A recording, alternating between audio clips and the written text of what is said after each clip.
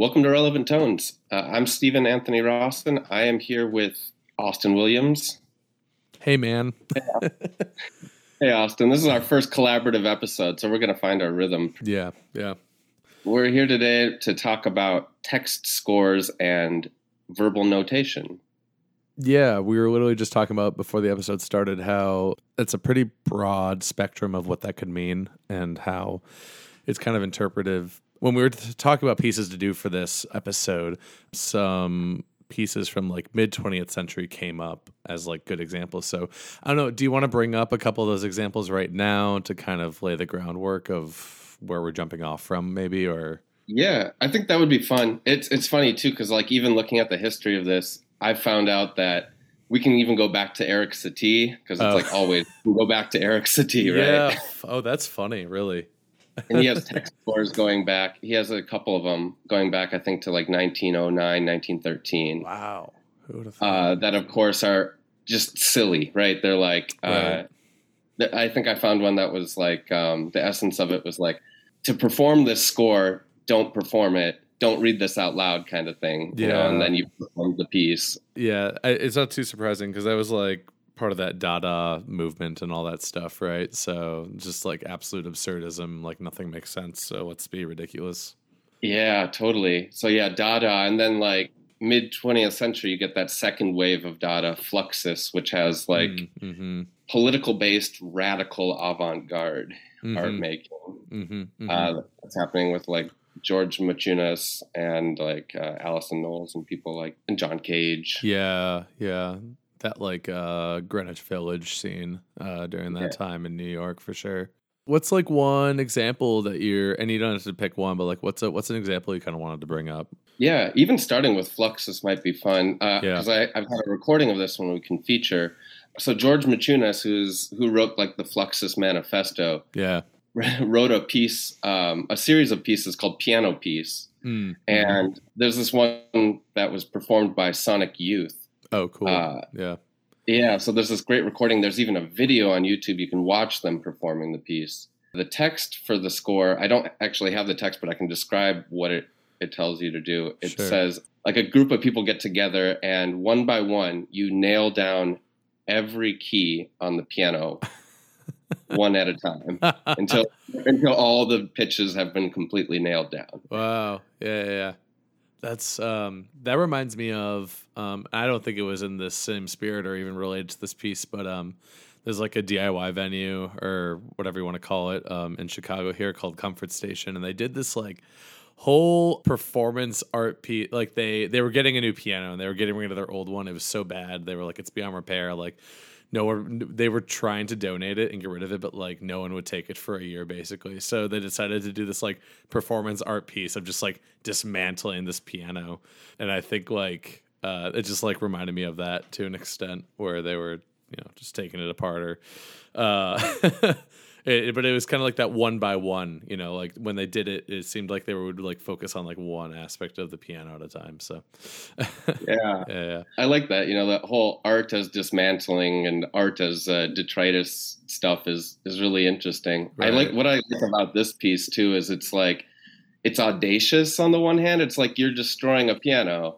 It's funny, and it's it's just absurd. But I think like there's that side of things, and then like when I listen to it, like I kind of take it seriously. I'm like, those incidental polyrhythms are really interesting in how they're hammering this,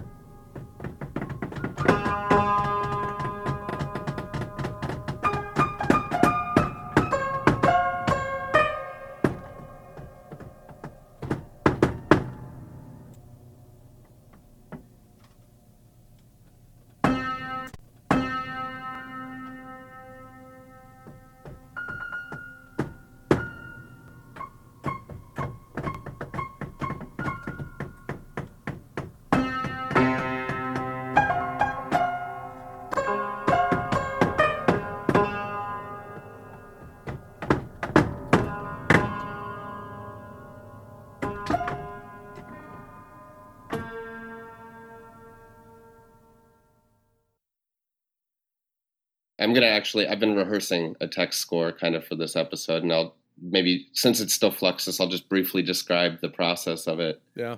This is one by Robert Ashley. It's for electric organ with 2 manuals, and it asks for you to create 36 stacks of pennies.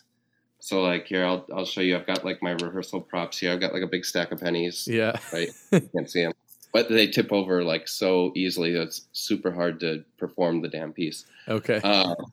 But it asks you to move them from one manual. You place them on one manual heads up and the other manual tails up, and you're gradually placing them and then having to move them to other pitches throughout the text. Oh, wild.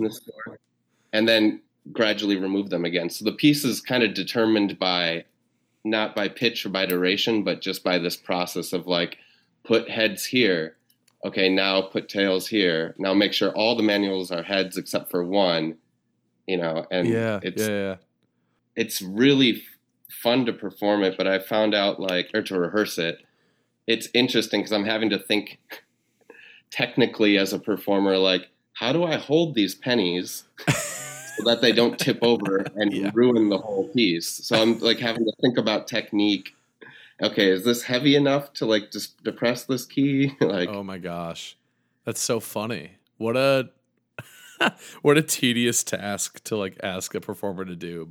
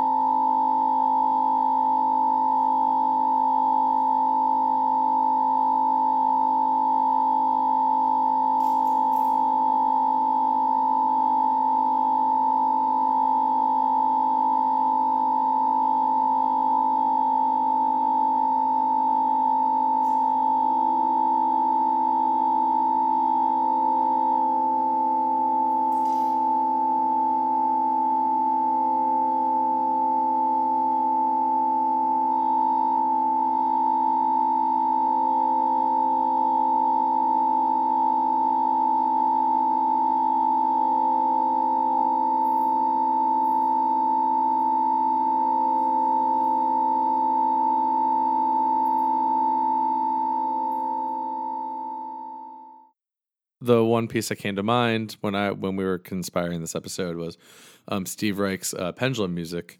And I guess like I always knew it was like a text score, but like it's such a auditory experience, and this isn't to say that like a verbal score isn't that, because it's going to be, but like, you know, I always not assume, but like I was like, oh yeah, that is just like instructions that are like, you know, given to performers, and like this is what they do. It's not, there's no like codified notation for like how to swing, you know, a microphone over a speaker. Yeah. Something I've always liked about pendulum music in relation to like piano phase and like even like New York counterpoint, or, you know, is it's still this idea of process music. Okay, we set things in motion, and then the process determines like the note to note details, but also the overall form unfolding in front of us. Different from piano phase, where the performer is actually playing it. I think in this text score, Steve Reich asks all the performers to like sit down and watch it and listen. Mm-hmm. It's like that. It's almost the absence of human interaction that you're witnessing. It's the natural, you know, you're watching a physical phenomenon.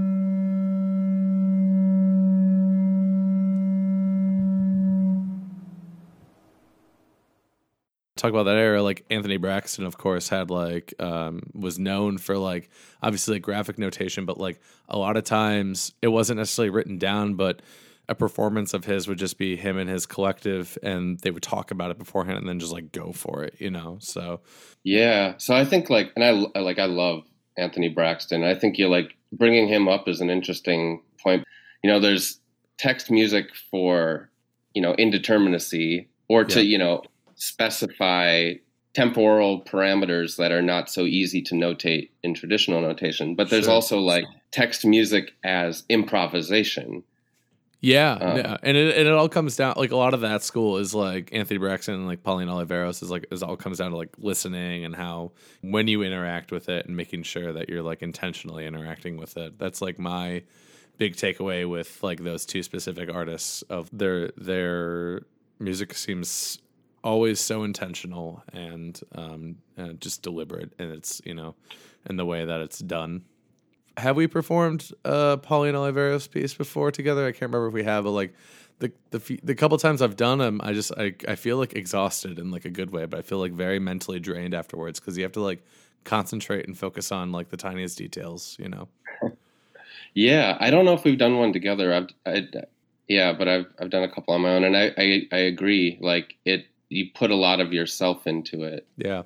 And a lot of other people. It's a very empathetic way of making music, I think. Yeah, totally. I know a colleague of ours that we went to school with, Davey Sumner, has a number of written scores / installations. And that's kind of like, I feel like that's where you start to see the trend in like a written verbal score in the 21st century or, in the 90s, where it's like group participation, maybe, opposite of what John Zorn was doing, but it's like you're inviting people to come like have a group like experience with this piece. And a lot of times like, the average individual is not versed in music lingo, that's just like, that's the reality of it. So you find a way to like effectively communicate this idea of like, oh, how do we incorporate your average person coming through, and how can they find this interesting and engaging at the same time? And so a number of installation artists fall into this category of, you might walk up to the installation, there's like instructions at the beginning of it, and then you're just kind of like in for the ride, and that's the piece, and it's also a physical experience, which I think is very tangible and relatable. Yeah, I don't know if you've had this experience ever. I did once in grad school in Oregon. We did a Pauline Oliveros concert, just tribute right the month after she passed. But there was some original music written in homage to her, so some people who are living. But something I realized is that, this music, we're talking about accessibility. You're talking about the benefits of writing music, setting parameters that are accessible to anyone. Yeah. Is that this idea of performing, a lot of musicians, I think we can take performance for granted, and how uncomfortable it can be for some people even to join in. And I've found that experience too, that there are people who, text scores that I've seen that I feel are encouraging people to participate in. Or even ones where, I like that. I think a lot of text scores, I don't find too many that are for soloists. I think a lot of them where they kind of ask for you to get a group together and rehearse it. And it's kind of like having a party, a weird party where you're, all like making, mouth sounds and stuff. But I think it's like a cool event. It'd be really kind of fun to get together and do these things. So it has this like super social component to it too. Totally. Here in Seattle, I was a guest artist at the Northwest School, which is a art high school here. Mm-hmm. And I got to work with these high school students with text and graphic notation. But we ended up doing a lot with text, which was just using consonant sounds and vowel sounds. Mm-hmm. And what I thought was really cool is the first thing that a lot of them picked up on was that you could do beatboxing by just notating. So it was like, right? PTT. Yeah. And then, so right away, these students, as they're messing around, they're going and notating. This is way beyond what I thought this was going to be. That's so cool, though. That's awesome. And then and they're notating it and these weren't like music kids. These are just kids. And they were like notating it and giving them to their friends and saying like, okay, here, try to perform my, my that's rhythm so cool. or whatever. Oh, that's awesome. So I'm going to take this opportunity to bring up a piece by Noah Jenkins, a composer here in Chicago. Here's the actual score. Here's the performance instructions. Inside the performance space, make and hold a very quiet, sustained sound with your voice for a length of one long breath. When you have stopped making the sound, hold the sound in your mind continuously and without pause in as such detail as possible. Remember how it sounded, how it felt to make the sound. Except that the sound may change slightly as you hold it in your mind. When someone enters the performance space to receive the sound, make and hold the sound quietly for the other person to hear. As you are holding it, they will join and match the sound as closely as possible. Once they are making the sound, it is their care, and you may leave in the performance space. If you leave the performance space without entrusting the sound to someone else, the next person to enter the space can introduce a sound of their own. During your time holding the sound, do your best to get to know the sound as intimately as possible. Try not to leave the performance space until you know the sound well enough to remember it after you have left. When you have passed the sound to someone new, trust them to care for the sound just as well as you have cared for it. When you leave the space, remember the sound fondly, but accept that it is no longer your responsibility to hold it. That's a really cool study in like impermanence, and I thought it was like a lovely way to like share a moment with somebody as well. You're kind of like even if you're not like, if you don't have the opportunity to like do that, then it's like a moment for yourself. I think that's a really beautiful text. Yeah. It's got this idea of, and that's, we were talking about the language of the text. I even feel just listening to you read it, this kind of tenderness, this appreciation for, holding on to the sound and trusting it to someone else is such a mindful way to think about the sound.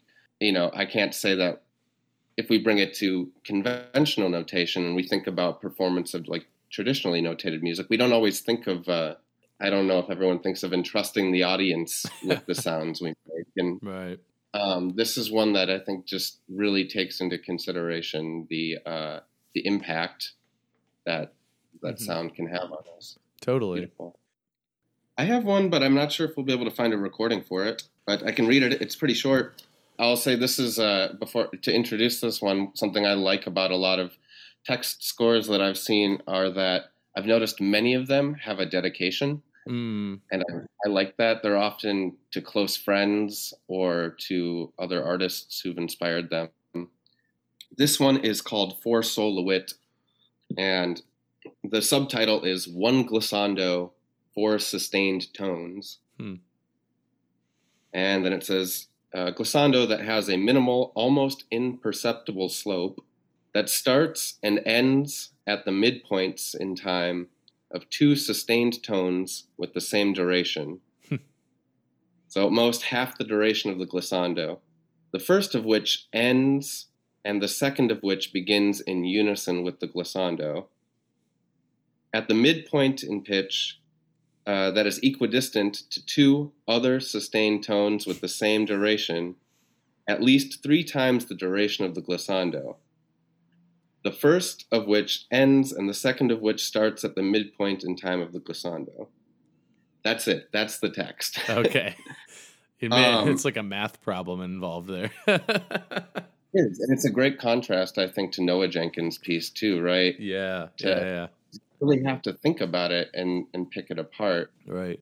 I should say that piece was written by Michael Winter in 2009. And I'm not trying to dog on it, but like I feel like in this context, like a graphically notated event would maybe be more effective because you could see the ratios of like these events going on then. But I don't know. It's interesting, like how we choose to convey like, our performance, to other performers.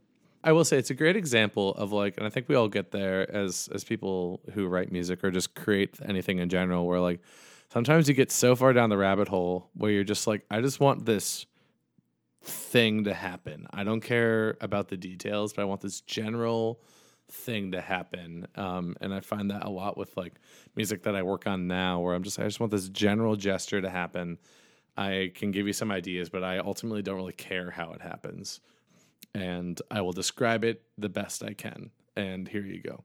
And that's, I think that like, maybe it's a cultural shift, but I've noticed that like a lot more performers now are like becoming more comfortable with improvising and stuff like that. So I feel more comfortable like kind of giving that direction to performers, because they feel if you do it correctly, they feel empowered and have like the autonomy to like put their own voice into it. And that's ultimately like my goal when I like do something like that. And it's not, maybe it's laziness, but also it's like I can think of like 20 ways to do this.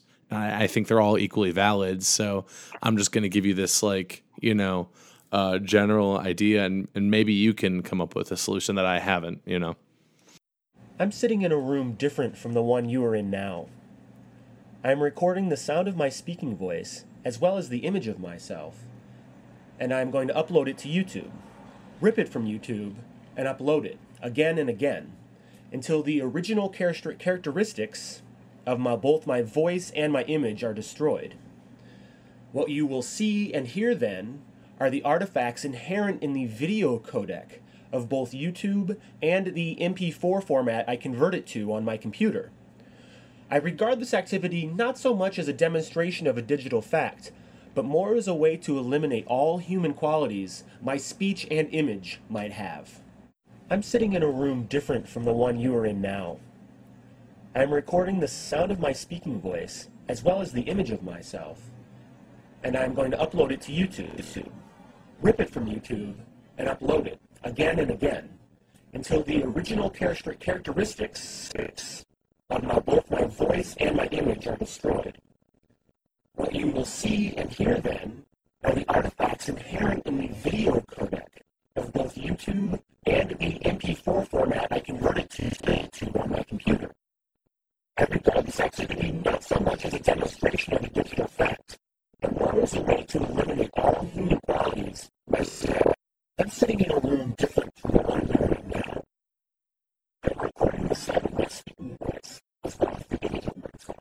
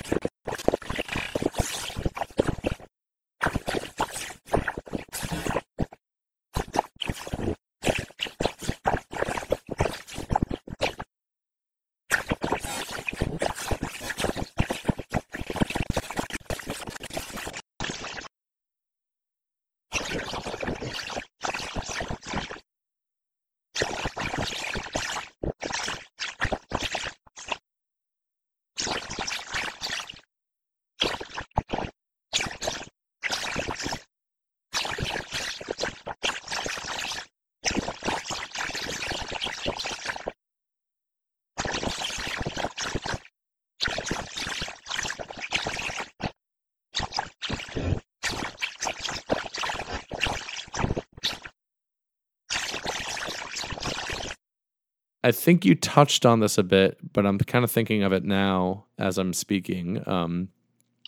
You said with text scores you get kind of an insight to the composer. I think you get a lot of insight into their process as well, even if it's not overtly laid out in the text. I think that it's a hard thing to avoid.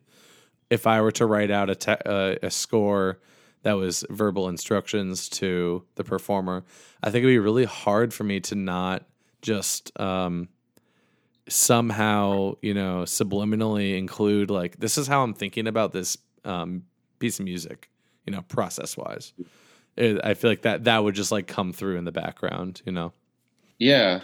Something that, because if you work in text, you almost automatically are working in some kind of medium. Like, right, you could make a text score that is a recipe, you could make a text score that is a poem, you could make a text score that is an instruction manual, right? You're necessarily in dialogue with a genre of literature. If you want to call a recipe, I would, a genre of literature. Yeah. That sorry, it just reminded me. My friend, and maybe I'm gonna talk about this so I can maybe get it on there. He wrote this lovely performance art piece that's basically about making breakfast, and the score is the score is nutrition facts on the back of like a thing. Like that's what it looks like, and such a cool, funny like. I don't know. I love that concept where it's like, here's this thing that we all see probably on a daily basis without realizing it. And you're going to turn it into this meaningful text to like do a performance with it, you know? Right. Yeah. I think it's right. It's funny on the one hand. And it's like that, even the Fluxus idea of this is just garbage that we're turning into art. Right. But it also like it's politically charged, whether we like it or not. If we think about nutrition facts, we automatically think of health. We automatically think of, who has access to and nutrition and things like that. Like I think all text scores are inherently multi-layered like that, no matter what genre they're into. But that's cool. I would love to hear that performed.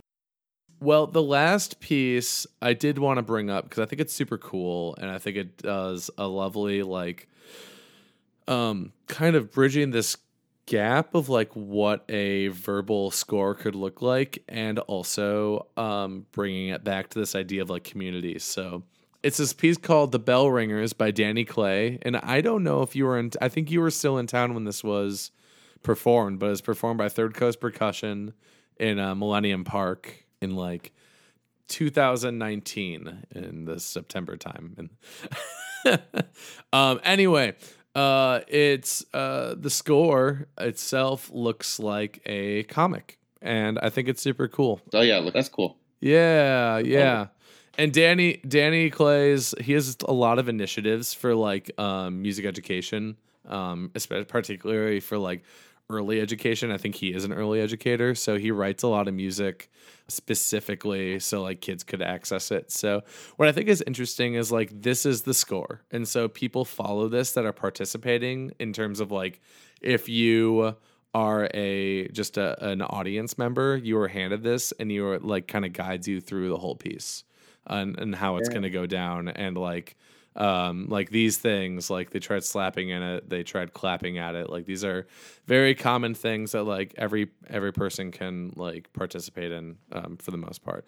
But then down below, like there is written stuff for the actual, because there are instruments like for the instrumentalists that are like performing with it. So and then he has like stage plot. He does have some like Western notation stuff just to like give some like rhythms and some like pitches that are used for certain parts. But like for the most part, this is largely, just written down.